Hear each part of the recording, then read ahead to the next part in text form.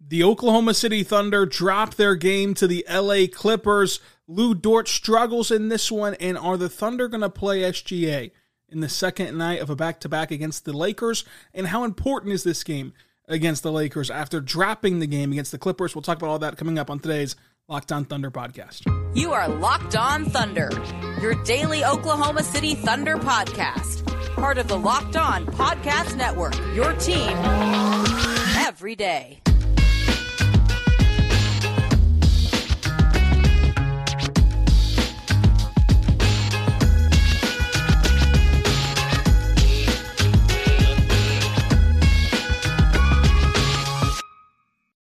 Let's get it going on the Locked On Thunder podcast on the Locked On Podcast Network, your team every day. I am your host, media member and editor-in-chief over at thunderousintentions.com, Rylan Stiles. You can follow me on Twitter at Rylan_Stiles. Follow the show on Twitter at LOThunderPod. Email the show, lothunderpod@gmail.com. On today's show, brought to you by our good friends over at FanDuel, we're going to talk about the Thunder falling to the LA Clippers, what this means for the Thunder, what this means for the future of the season with the standings and how crazy they are, and how they can finish out this road trip with the second game of a back-to-back happening today against the Lakers. This episode is brought to you by FanDuel, the official sportsbook of Locked On. Make every moment more by visiting FanDuel.com/LockedOn to get started. And the Thunder lost to the Clippers yesterday, and it was a pretty strange game. Whenever you look at the final score and that the Thunder lost 127-105, and then you look at the fact that the Thunder got down by 28 points, it doesn't really tell the full story of what happened in this game. There were 10 lead changes. There were 9 lead changes 10 times that this game was tied. And the Thunder had this game tied up at the half on the road against the Clippers heading into their best quarter. The problem was they just could not survive the non-SGA minutes. They could not, kind of get themselves going again once they hit their lull in the third quarter. Kawhi Leonard was absolutely sensational. Kawhi dropped 32 points and he missed 2 shots. And then from 3, the Clippers knocked down 18 triples on 48% from beyond the arc. OKC shot and made 13 threes on 39 attempts, which is 33% from deep. And that was pretty well the difference in this one. Kawhi was incredible. Their role players were good and were able to knock down triples and were able to contribute in a good high way. For OKC, this is a tough game to lose because you're back down below 500. Technically speaking, right now, you're no longer in the play-in tournament, and so whenever you now wake up every morning, and you're checking the standings every morning now, and you see kind of that jarring revelation that the Thunder went from 8 down to 11 to where they're not even in the play-in anymore. It can really hit you in a certain way and make you kind of want to freak out or get extremely nervous about the future of this season and what it was compared to where you were at Tuesday, whenever things looked like they were just going to be absolutely sunshine and rainbows. The bottom line is the most likely case scenario is always going to go 2-2 on the road trip. That's what we said before the road trip even started. Now you've got to figure out a way to get a win here against the Lakers and then try to figure out a way to get a win in Portland, if you can. Obviously Portland would be the one where it looks as though that would be the more winnable game. But the game against the Lakers is probably one of the biggest games. The Lakers game could have SGA playing. He's questionable right now to play in this game or not. But the Lakers game, if you win it, that can really set this season in motion and almost allow you to control your own destiny. Because if you win this game tonight against the Lakers, you're going to go to Portland Sunday, should be a win. I know it's a road game. I know it's tough to win on the road in the Western Conference, but the Portland Trail Blazers are just not very good. They're 3-7 in the last 10 games. Dame is now popped on the injury report for Portland. They're 32-40, and they just have absolutely nothing to play for the rest of the way. So, understandably so, Sunday should be favored, should be a win Sunday, even on the road. Then you return home and play the Hornets and the Pistons, and you just have to take care of business. No ifs, ands, or buts about it. I know that they're a bad team. I know that bad teams can sneak up on you, and you might be able to sleepwalk or whatever. No mistake about it. You just have to go into this back-to-back set at home, Tuesday, Wednesday, feed off the crowd energy, win those 2 games. And then you play the Pacers, who aren't a bad team by any stretch, but a team that, for your sake, to catapult your way into the play-in tournament, you have to beat them. And you got to game against the Jazz also. So, if you win tonight against the Lakers, you not only clinch the tiebreaker over LA, but you then put the ball in your court to where all you have to do is take care of business. And then that last stretch against really tough teams, where you're playing Phoenix and Memphis and Golden State again, when you're playing those type of teams, those almost don't even matter as long as you take care of business if you win tonight. So tonight's a pretty important game, and a game in which that SGA will hopefully play in. He said yesterday that if he felt good, he would for sure play, but he also said in that same quote that there's been times where I feel good in this moment right here in the post-game press conference, and then I wake up the next day and I don't feel good at all. And so that's how you pop up on the injury report as questionable. So we'll just see how he feels after shoot around and after getting closer to game time. But it would be incredibly important for him to play in this game. The Thunder are open-minded to letting him play in this game against the Lakers. And this game against the Lakers is going to be the biggest game of the season, which you're going to hear that pretty much every game from now until the end of the year, because even the games against the Hornets and the Pistons are going to be big because you can't afford to lose them. So I just think that with this loss, obviously things got out of hand down the stretch. Obviously, it looks worse on the scoreboard than it actually was, but it's all still in front of you despite the jarring nature of riding that incredible high of beating the Suns and the Clippers back-to-back, and now looking at the play-in graphic and you're no longer in there. You're looking at the postseason standings and tables and you're no longer in there. That will and all can change in just one simple game, as you saw in this one. Obviously, Lu Dort is going to be a topic of conversation. SGA once again plays really well. J-Dub once again plays extremely well. And even Jay Will deserves a ton of credit. As Josh Giddey was also phenomenal. There was a lot of good stuff. The problem was, outside of SGA, outside of Josh Giddey, outside of J-Dub, there were not enough contributors. You take those guys away, and who else contributed to the success of the team in meaningful minutes? Usman played fine, but in meaningful minutes, it was an off night from Isaiah Joe, who went 0 for 4 and got popped in the lip, and so that obviously detours his game in a big way, where it's hard to come back from getting a lip, what's it called, laceration, where it kind of cuts open a little bit. He had to go back to the locker room from a bleeding lip. So he was 0 for 4. Lindy Waters was 2 for 7. Olivier Saric, both non-factors in this one. Wiggins, 1 for 4 from the floor. Jeremiah Robinson-Earl was pretty clunky in his minutes. And then Trey Mann comes in garbage time. So you didn't really get a boost from anyone besides your big three. And Jay Will played fine. And then Lu Dort was terrible in this game.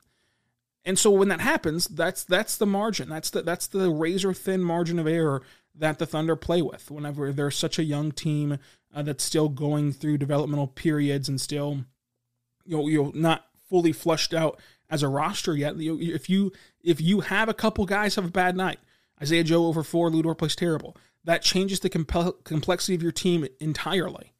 And so you go from being tied at halftime to getting blown out in the second half. Now, before moving any further, it's important to note, how many times have we looked at this team and said, wow, they just got absolutely manhandled, they just got absolutely blown out, or they didn't bring or play their style of basketball. Every time that we've said that about them this season, the very next game, they've responded. So let's see if they can do it again. Let's see if they can once again respond and play a really good game tonight against the Lakers, because it will be the most important game of the season. It truly will.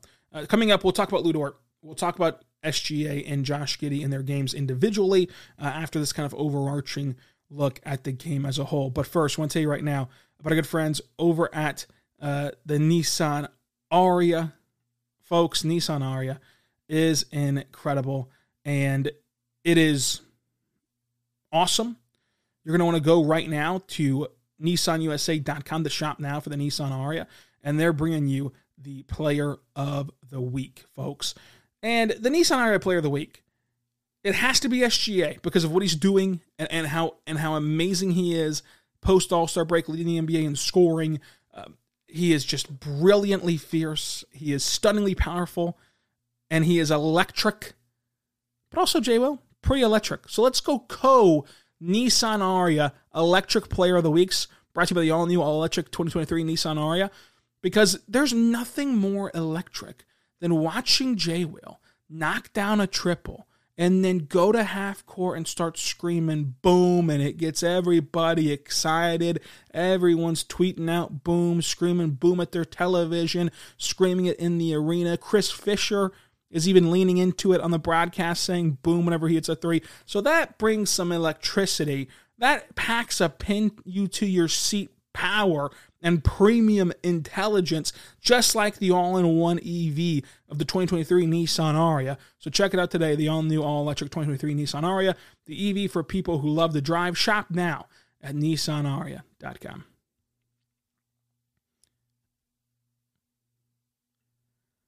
We're back on the Lockdown Thunder podcast, on the Lockdown Podcast Network, your team every day. Thank you so much for making us your first listen every single morning, every single day. We're here for you, talking Thunder basketball. Make sure you subscribe across all podcasting platforms so you never miss an episode.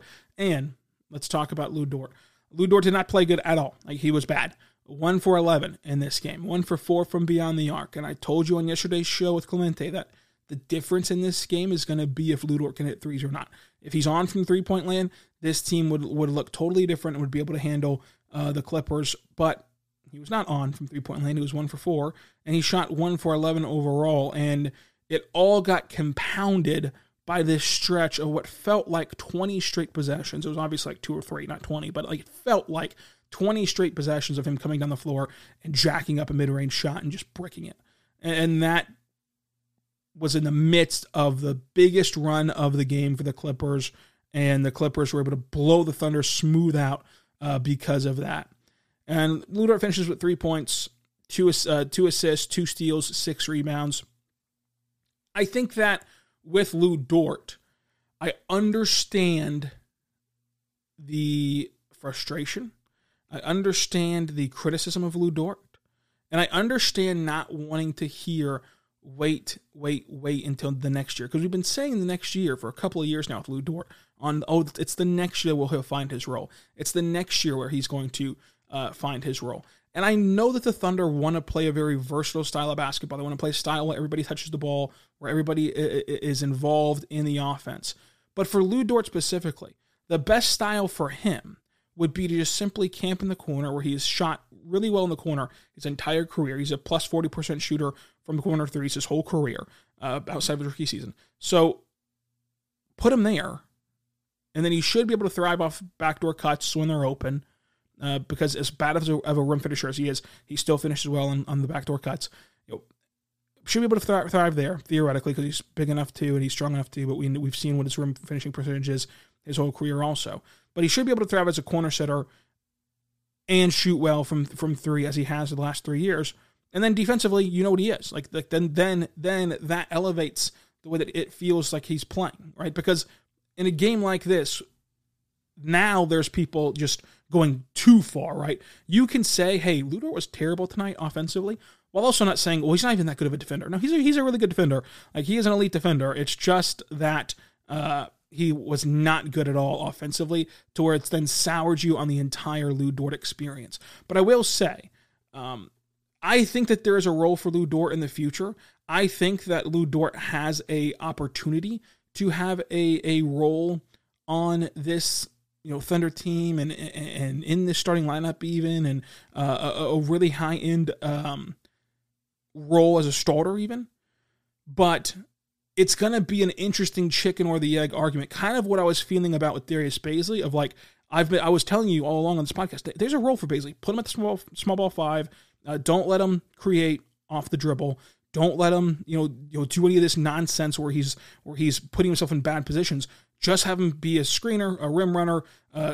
Don't have him just sit in the corner. Make him be active as a cutter, to where you can use that athleticism and you can use that kind of those tools that he has. For Lu Dort, it's kind of the opposite. Like, let him sit in the corner. Just put him there, place him there gently, and do not move him because he can shoot well from there. And then he's kind of not doing the whole, I'm going to dribble off my foot, or, I'm going to make the wrong pass, or I'm just going to pull up a bad mid-range jumper.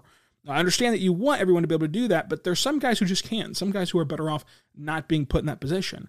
And so it's the chicken or the egg in the sense of whose fault is that, quote unquote? Like, is it the Thunder still wanting him to try? Is it him not wanting to be relegated to just the corner?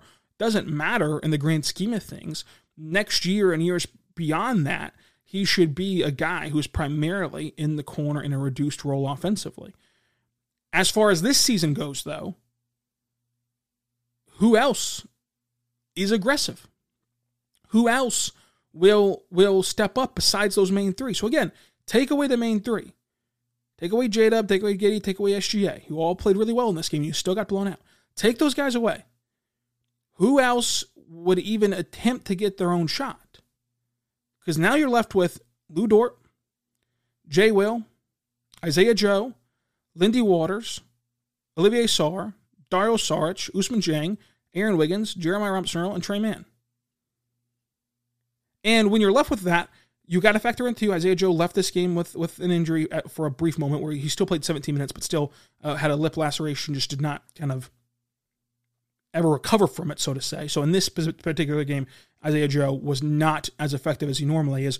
In general, I'd much rather see Isaiah Joe creating just with that mid-range step back. I'd even not care if he missed 2 or 3 of them. Just the fact that it looks better and the process of it actually working will be better than Lu Dort's process, so to say. But okay, so Isaiah Joe, you'd rather have him creating than Lu Dort offensively.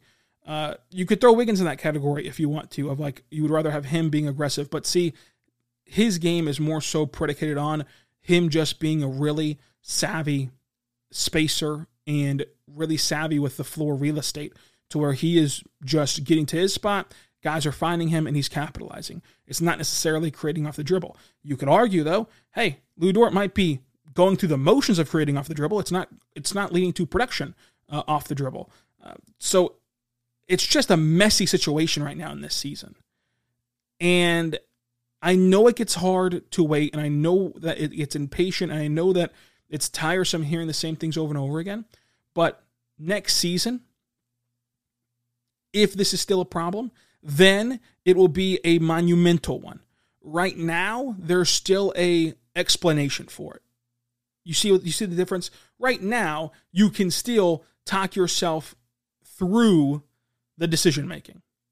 Next year, when you have another first-round pick who will likely be a more offensive-minded player than Lu Dort, when you have Chet Holmgren coming back, when you have Jalen Williams, who will have a full NBA summer of development and will be more comfortable taking, instead of 10 shots a game, taking, 15 shots a game, whatever the number gets up to for him. Josh Giddey, once again, getting more comfortable offensively in terms of a score, which he was in this one.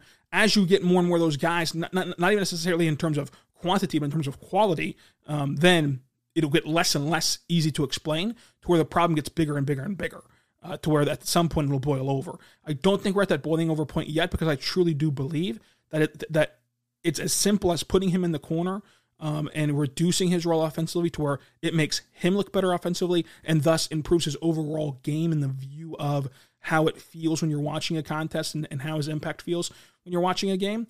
But if you want to be upset today, there's not much I can do for you. There's not much I can say to talk you off the ledge besides just kind of talking through it like we just did. But coming up, we'll talk about so much more with this game, including Josh Giddey, SGA, J-Dub, and Jay Will played really well also. But first, I want to tell you right now about our good friends over at Ibotta. Folks, Ibotta is incredible. Groceries, school shopping, you can get a little something for yourself. You're already doing all this stuff, right? You're already going grocery shopping. You're already going school supply shopping. You're already getting yourself a little treat here and there. But why not get cash back whenever you do that with Ibotta? Because you can watch as Ibotta is able to give you cash back on stuff like groceries. You can earn $120 per year in real cash back that could cover the cost of an entire shopping trip for you. Or You could use that cash back to buy things that you might have had your eye on for a while, and make sure that you check it out because you can earn cash back on those shopping trips with Ibotta. You can get cash back on hundreds of grocery items, from produce to personal core to pantry items, personal care. Either try it out today by going to Ibotta. You can use our code LOCKED, and when you do that, you're going to get $5 for just trying Ibotta. Use the code LOCKED when you register. That's in the App Store or the Google Play Store. You can download this for free. It's the Ibotta app. Use the code LOCKED. You will be able to get $5 just for simply trying out the product. That's Ibotta, IBOTTA, in the Google Play Store or Apple Play Store, Apple App Store. Use code LOCKED. We're back on the Locked On Thunder podcast, on the Locked On Podcast Network, your team every day. Thank you so much for making us your first listen every single morning, every single day. We're here for you, talking Thunder basketball. Now, let's talk about what to watch next. Your second listen should be the Game to Game podcast, a nightly recap show of the NBA. But let's talk about SGA. He was really good. 30 points, 66% shooting from the floor, 1 for 1 from 3, 9 for 9 at the free throw line, 4 rebounds, 3 assists, 1 steal, 3 blocks.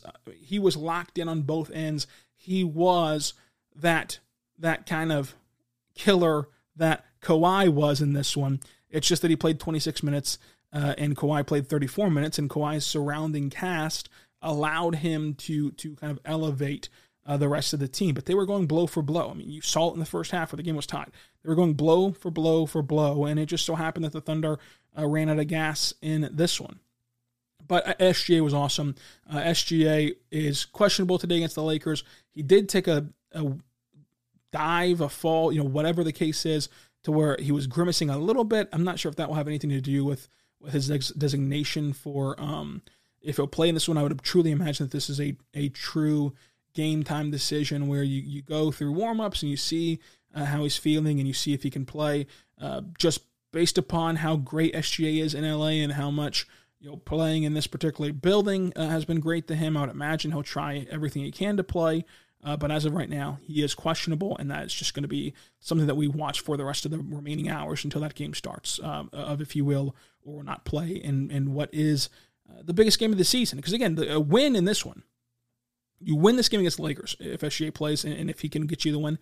If you win this game against the Lakers, you get win here, win in Portland, and then you win Charlotte and Detroit. You're on a 4-game winning streak going into Indiana to play the Pacers, a team that you should be able to beat. And now everything starts to snowball for you as a franchise, as a team, and you get some momentum heading into the rest of the way. And you might be able to ensure yourself a top 10 seed before you even have to deal with that tough ending to the season.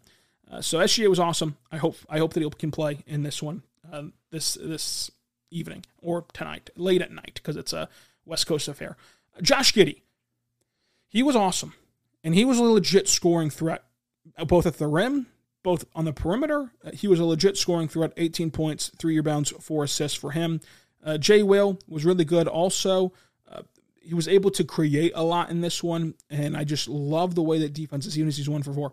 If you leave him open, he's going to knock it down more often than not, and whenever you scramble to pick him up at the perimeter, he's able to branch that into more offense for the team. So either way, you're not doing yourself a favor with how you choose to defend Jay Will on the perimeter, which kind of puts you in a compromised position either way. J-Dub was awesome. 12 shots in this one more than Lu Dort. Obviously, you want to see his shot total continue to climb, but he's also a rookie, and that thing, that kind of comes with time, comes with the nature of development and growth. You're going to see games where he looks really, really good in that aspect, and some games where you'd want him to shoot more. But shot 58% from the floor, 2 for 4 from 3, 16 points, 4 assists, 3 rebounds, was really good. And then we talked about Lu Dort, who was just not great. And off the bench, I mean, Ousmane Dieng was fine. The minutes weren't very impactful to me with Ousmane Dieng, which isn't his fault. I mean, he played 15 minutes only, and it was a game that got out of hand at the later stages. But let's see how this team responds. And we do have to give this team a certain amount of credit, because every time that we've had to be put in this position to where it's like, that was a bad loss. That was a tough one to lose. Every time that we've said that about this team. They've responded really well, and they've gone out and they've answered the call. So can they do it again this time on the second night of back-to-back? We'll see. We'll be back after that game is over to recap it right here on the Locked On Thunder podcast. And until then, be good and be good to one another.